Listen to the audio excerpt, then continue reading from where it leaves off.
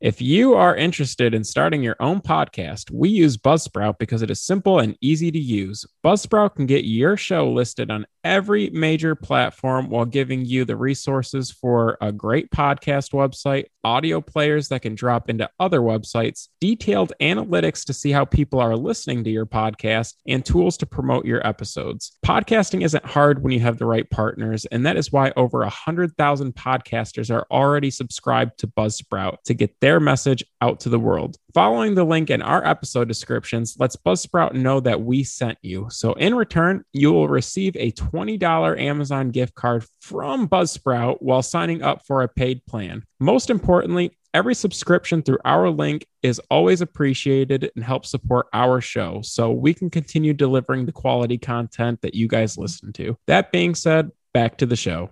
Hello and welcome to Comic Book Junkies. I'm Andrew. And I'm Joe. And we're back at you with another movie review this week. As you know, Suicide Squad just came out, brought to you by James Gunn and Warner Brothers. Not necessarily a reboot, not necessarily a sequel, kind of a mix. Just kind of trying to redo things for the Suicide Squad franchise. And don't forget, there will be spoilers, as is tradition. If you're new, pretty much spoilers for every episode. If you're with us, you know damn well we don't need to warn you. So, Joe, Suicide Squad, pretty much Volume 2. Kind of a fresh take on the characters. We saw them back in, 2016? Somewhere around there. Who knows? That movie sucked ass. Was this one any better for you? It is better. So the movie is directed by James Gunn, like you said. He's the director that did Guardians of the Galaxy, so they let him go, and in many ways, the movies are pretty similar, except that this one has an R rating, and so I feel like they gave Gunn a lot more creative freedom than he did with Marvel. At some points in the movie, I felt like he kind of took advantage of that situation. It felt extra. Yeah. But there are a lot of similarities. Like, I don't know. I felt like the character setup was kind of similar, but outside of that, the movie was pretty profane. I do like that it focused mostly on action and comedy, though, as opposed to the last movie that just kind of was like a hodgepodge of a bunch of bullshit. Like, it was like a half drama, half like action comedy. Like, it was just a bunch of nonsense. It was like the Lord of the Rings through like fucking office buildings mixed with like violence. It was yeah. just like, There was too many hands in the pot. So it was a lot more linear this time. It felt more cohesive as a movie, so I did think it was better than the first one. Yeah, I agree with you. So I like the fact, too, that this was more of a Task Force X. You know, we're a government agency. It was kind of more true to the comics, I feel. I feel like the last one was just like, oh, ancient dancing witch woman is our villain. Oh, how did we happen across this kind of type deal? This was more like, yo, we're going to subvert, another country, like in the name of the United States, but secretly. So we're going to send disposable villains to go do it. And I like that Amanda Waller was a big old bitch. She didn't give a shit about anyone's feelings, blackmailing Bloodsport with his daughter going to prison. I really liked that it was ruthless and it was kind of true to like how Task Force X should be. I like that it was a hodgepodge group too. Like when we start the film, after they kind of show the ensemble, who's here, who's not, when they're actually invading the beach, when it starts, I like that it's like, we're in a straight up mission. They're being supervised, there's actual tactical prowess and stuff involved. And I like that it just devolves into shit right off the get-go, because like it kind of hypes it up like, oh, this is about to be a cool action sequence. They're about to go take shit over. It's a bunch of supervillains. It'll be fine. Davidson lasted all of 5 minutes. I know. And so did like all of them. Michael Rooker, he was a pussy. He tried to float into the ocean. He got blown the fuck up. That was actually kind of sick. So this movie's pretty gory, honestly, but I liked it. Like, it's real deal. Like, that's what would happen. We don't see that in the comics. We don't see Pete Davidson's face getting blown into. We don't see the heads blowing up nearly as much. Like, they threatened it and they showed it with, what's his name, Slipknot in the old movie, but he was a pussy and it was, like, less cool. Seeing Michael Rooker Savant's head getting blown up when he was out in the ocean, that was sweet. Also, just Weasel jumping out of the helicopter from the get and, like, drowning was hilarious to me because I wasn't expecting it to go that way. Like, off rip, like, oh shit, Weasel's already down. Nobody checked if he could swim. And it's just like, I loved Weasel, dude. He was creepy as fuck. He was honestly my favorite character. Only attack children. 27 of them, bro. He's a sociopath. It didn't say a word to nobody else either.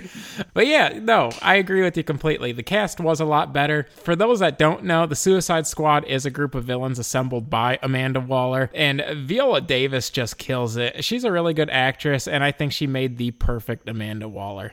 These villains are already in jail, so she just sends them on missions with the incentive that she'll take time off their sentence in jail or prison or whatever. All the members of the Suicide Squad have a bomb in their head, so she can detonate them at any time. So the first movie was basically her first batch of villains, and moving forward, there's many generations to come. Margot Robbie as Harley Quinn is like the only one who really stayed with the group, kind of like the core of it, but I really like the cast. I liked Margot better in real movies as opposed to blockbusters like this, but she's still pretty good. Furthermore, I love the chemistry and dynamic between like John Cena as Peacemaker and Elba as Bloodsport. Both of them really fucking nailed it. Even if it's not my favorite movie, Bloodsport actually did one hell of a job, dude. He kind of replaced Will Smith's role as Deadshot. Yeah. And being the leader of the group, he did a much better job, in my opinion. I'm glad that they didn't just throw away like the foundation, even though that was a really shitty movie, because they can just go right into the plot. You know what I mean? Everybody knows what the Suicide Squad is now, and then they can just start right on the island. It kind of just fast forwarded the beginning right to the plot, and I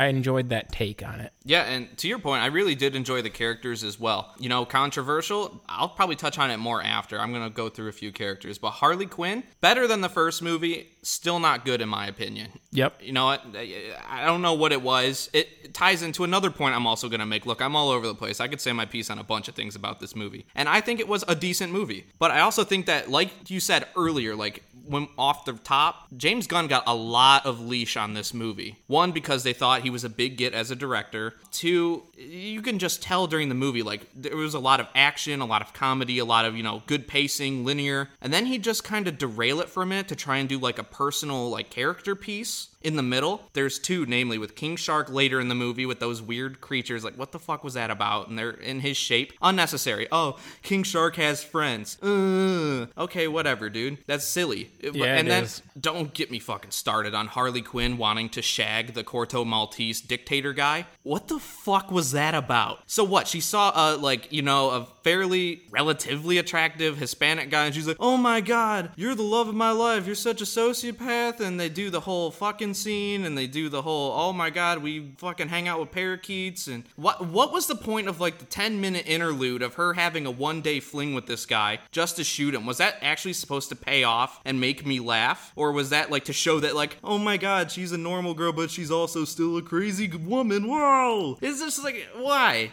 did we add that whole scene and it had the weird songs and the shagging and the why, just for it all to be cut out? Didn't like it at all. And then when she's escaping, she's got perfectly fine, she's shooting everybody up, badass moment. I like it. I'm like, you know what? That's Harley Quinn. That makes sense. And starts going down the hallway, shooting up like all the troops coming at her. Why were flowers shooting out of the back of her in slow motion while she's yelling? What? Why? And then she leaves the room, the flowers are still floating, and the weird song's still playing, and it's just like, stop taking the surrealist shit and cramming it in there, and just make a grounded movie about a bunch of supervillains shooting people. You know what I mean? The movie gripped me a lot more at the beginning, and then they started adding like the surrealist stuff, like too much. Almost like when Polka Dot Man's mom started being shown. How about you just let him mention that, like, he sees his mom everywhere and it's kind of a funny gag? You showed his mom on different things 3 different times. We get it. That's what I mean by he was taking it too far. Like, it was like this running joke that, like, he hates his mom and, like, pictures, like, other people that he's out to destroy as his mother. And it wasn't even, like, funny. It was just kind of obscure and bizarre. It was kind of funny off rip, but then they, like, you know, it's like, when do you let the bit rest? Like, I'm sure I could be Bit Killer Jones here and run my own bits into the ground. I'm sure you've all heard them. But, like, you gotta know when to cut bait on, like, a bit. And they made it, like, his whole story, which I get, whatever, it's fine, I guess. But also, I'm gonna come back and say, Bloodsport and John Cena, the redeeming factors of this film. That's what the first movie was missing, because there was no chemistry between any of the characters. And like you said, there was like the witch nobody gave a fuck about, and there was plenty of other characters that I've already forgotten. And so it just like there was nothing really to it. And for these characters also being obscure, at least you cared about some of them, or they had like reason to like not like each other and like each other, etc. So I don't know. I think that he brought more life to the characters. Yeah, and John Cena, so like I don't know if y'all all know if I've brought it up. I was a big wrestling guy growing up. So obviously 2004 John Cena is like my heyday, and you know, I'm pulling for him and The Rock and whoever. Not really Batista though, he's fucking annoying. But you know, The Rock and John Cena hold a special place in my heart. So especially seeing John Cena be Peacemaker, you know, pretty much the inspiration for the comedian in Watchmen, you know, somebody who loves peace so much that he's willing to fight for it and kill for it, even women and children, I thought was badass, because that all comes full circle. I'm jumping ahead here. Towards the end, when he needs to grab that file for Waller, that was hardcore, dude. That was probably some of the best part of the whole movie, is that side plot. So Amanda Waller tells Peacemaker that really they need to go to this island because they need to retrieve that file that shows that the American government was involved in capturing the big bad of this movie, which is Starro. So I liked that they chose Starro as the big bad. Yeah. He's an alien starfish, for people that don't know, and they found him floating in space. What people may not know is he's the first ever villain of the Justice League in comic books. So the first appearance of Justice League in Brave and the Bold 28 is them fighting Starro. And so I actually think Starro's a little overpowered for the Suicide Squad. I thought, you know, that's actually a pretty cool villain for them to put in there.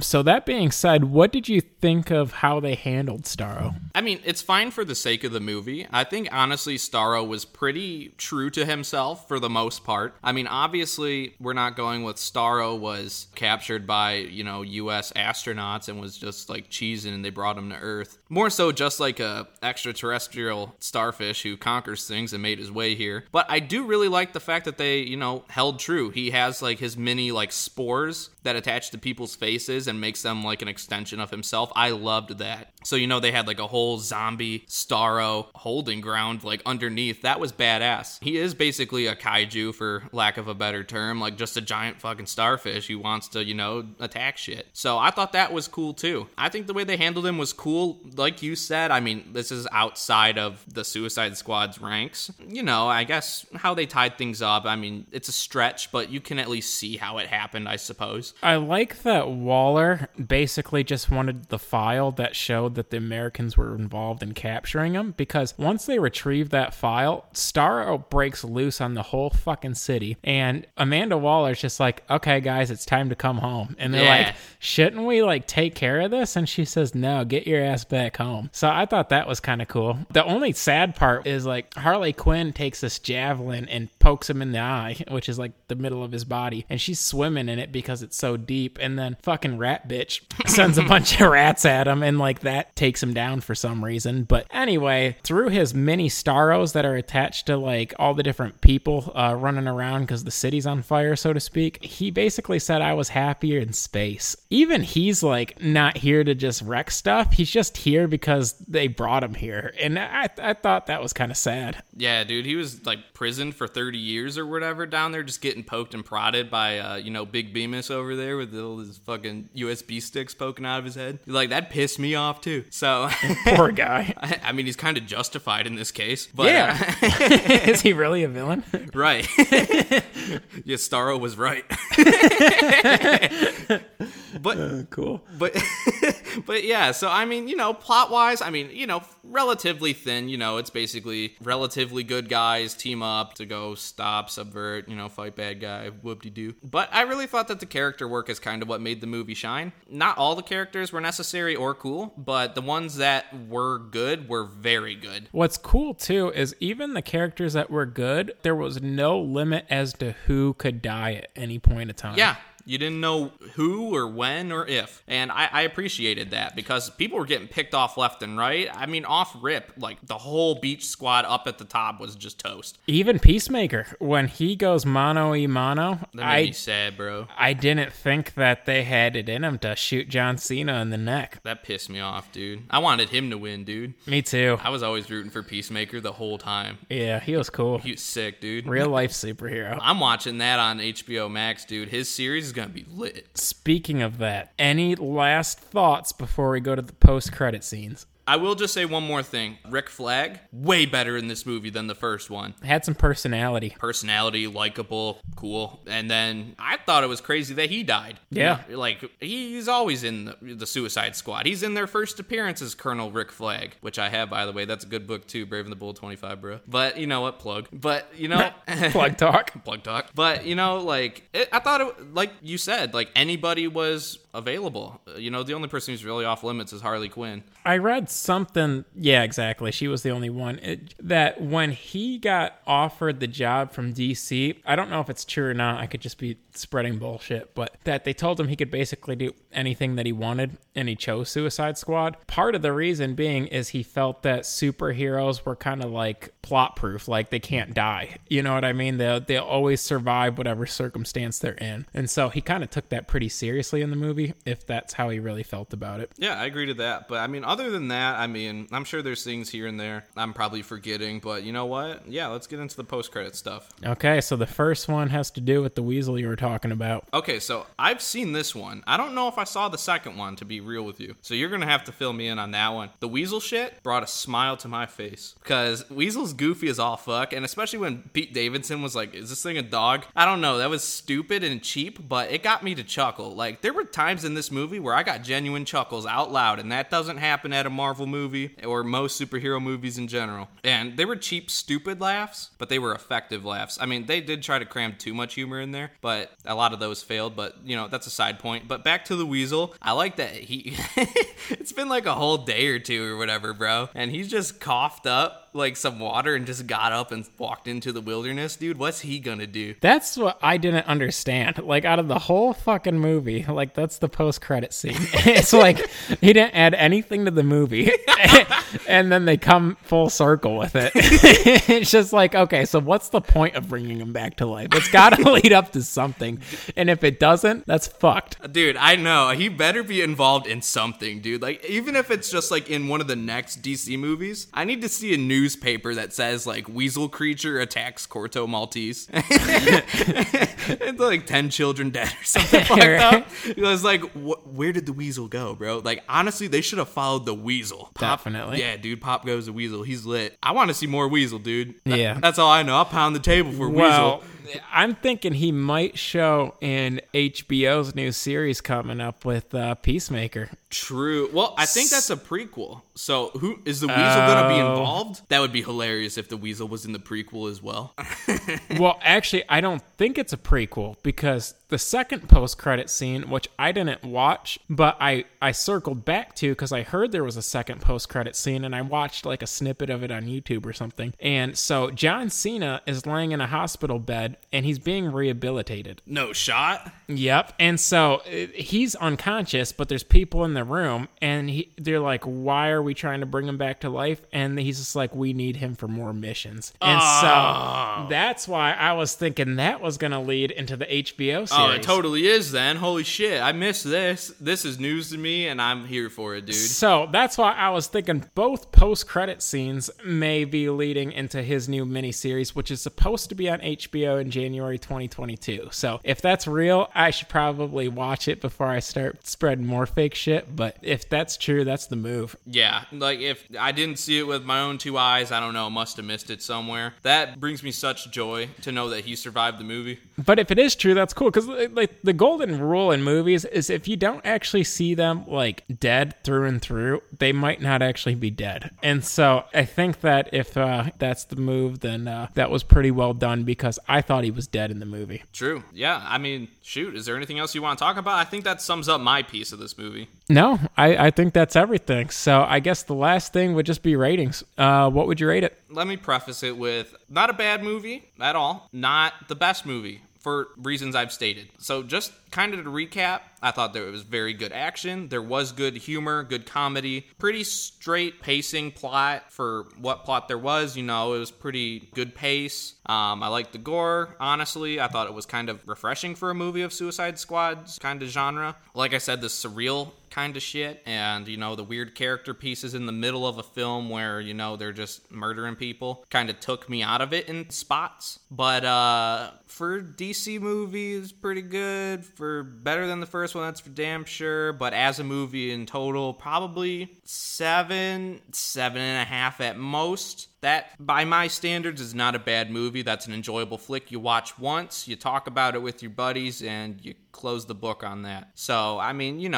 C+ average about, whatever. What do you say? I'm right there with you. So I said 7 out of 10, but I could be talked into a 7.5 because honestly, when I watched it, I didn't like it, but when I sat and thought about it, it sat well with me. I understand that the criminals are inmates, but they swear way too often than they need to. Some of the moments, I'm sure you could say the same thing about CBJ, but a lot of the moments just felt immature or like cringy. In addition to that, even though the cast and overall tone is a lot better, the movie is still a bit over the top in a lot of places, like I was saying, so I can't really recommend the movie. It's better than a lot of the other DC movies, but it's still not my style. But just because it's not my style doesn't make it a bad movie. I thought the action scenes were really, really well done and felt very comic book like, so I did appreciate that. There was something to the scenes that made it feel more like a comic book than some of the other DC stuff, so I did appreciate his attention to detail there. I do want to jump in on that real quick, not to cut you off, but I even mentioned that to Jazz when we were watching it. The fact that, like, off rip 2, they were all wearing goofy comic book costumes the entire time, just about. That made me really happy because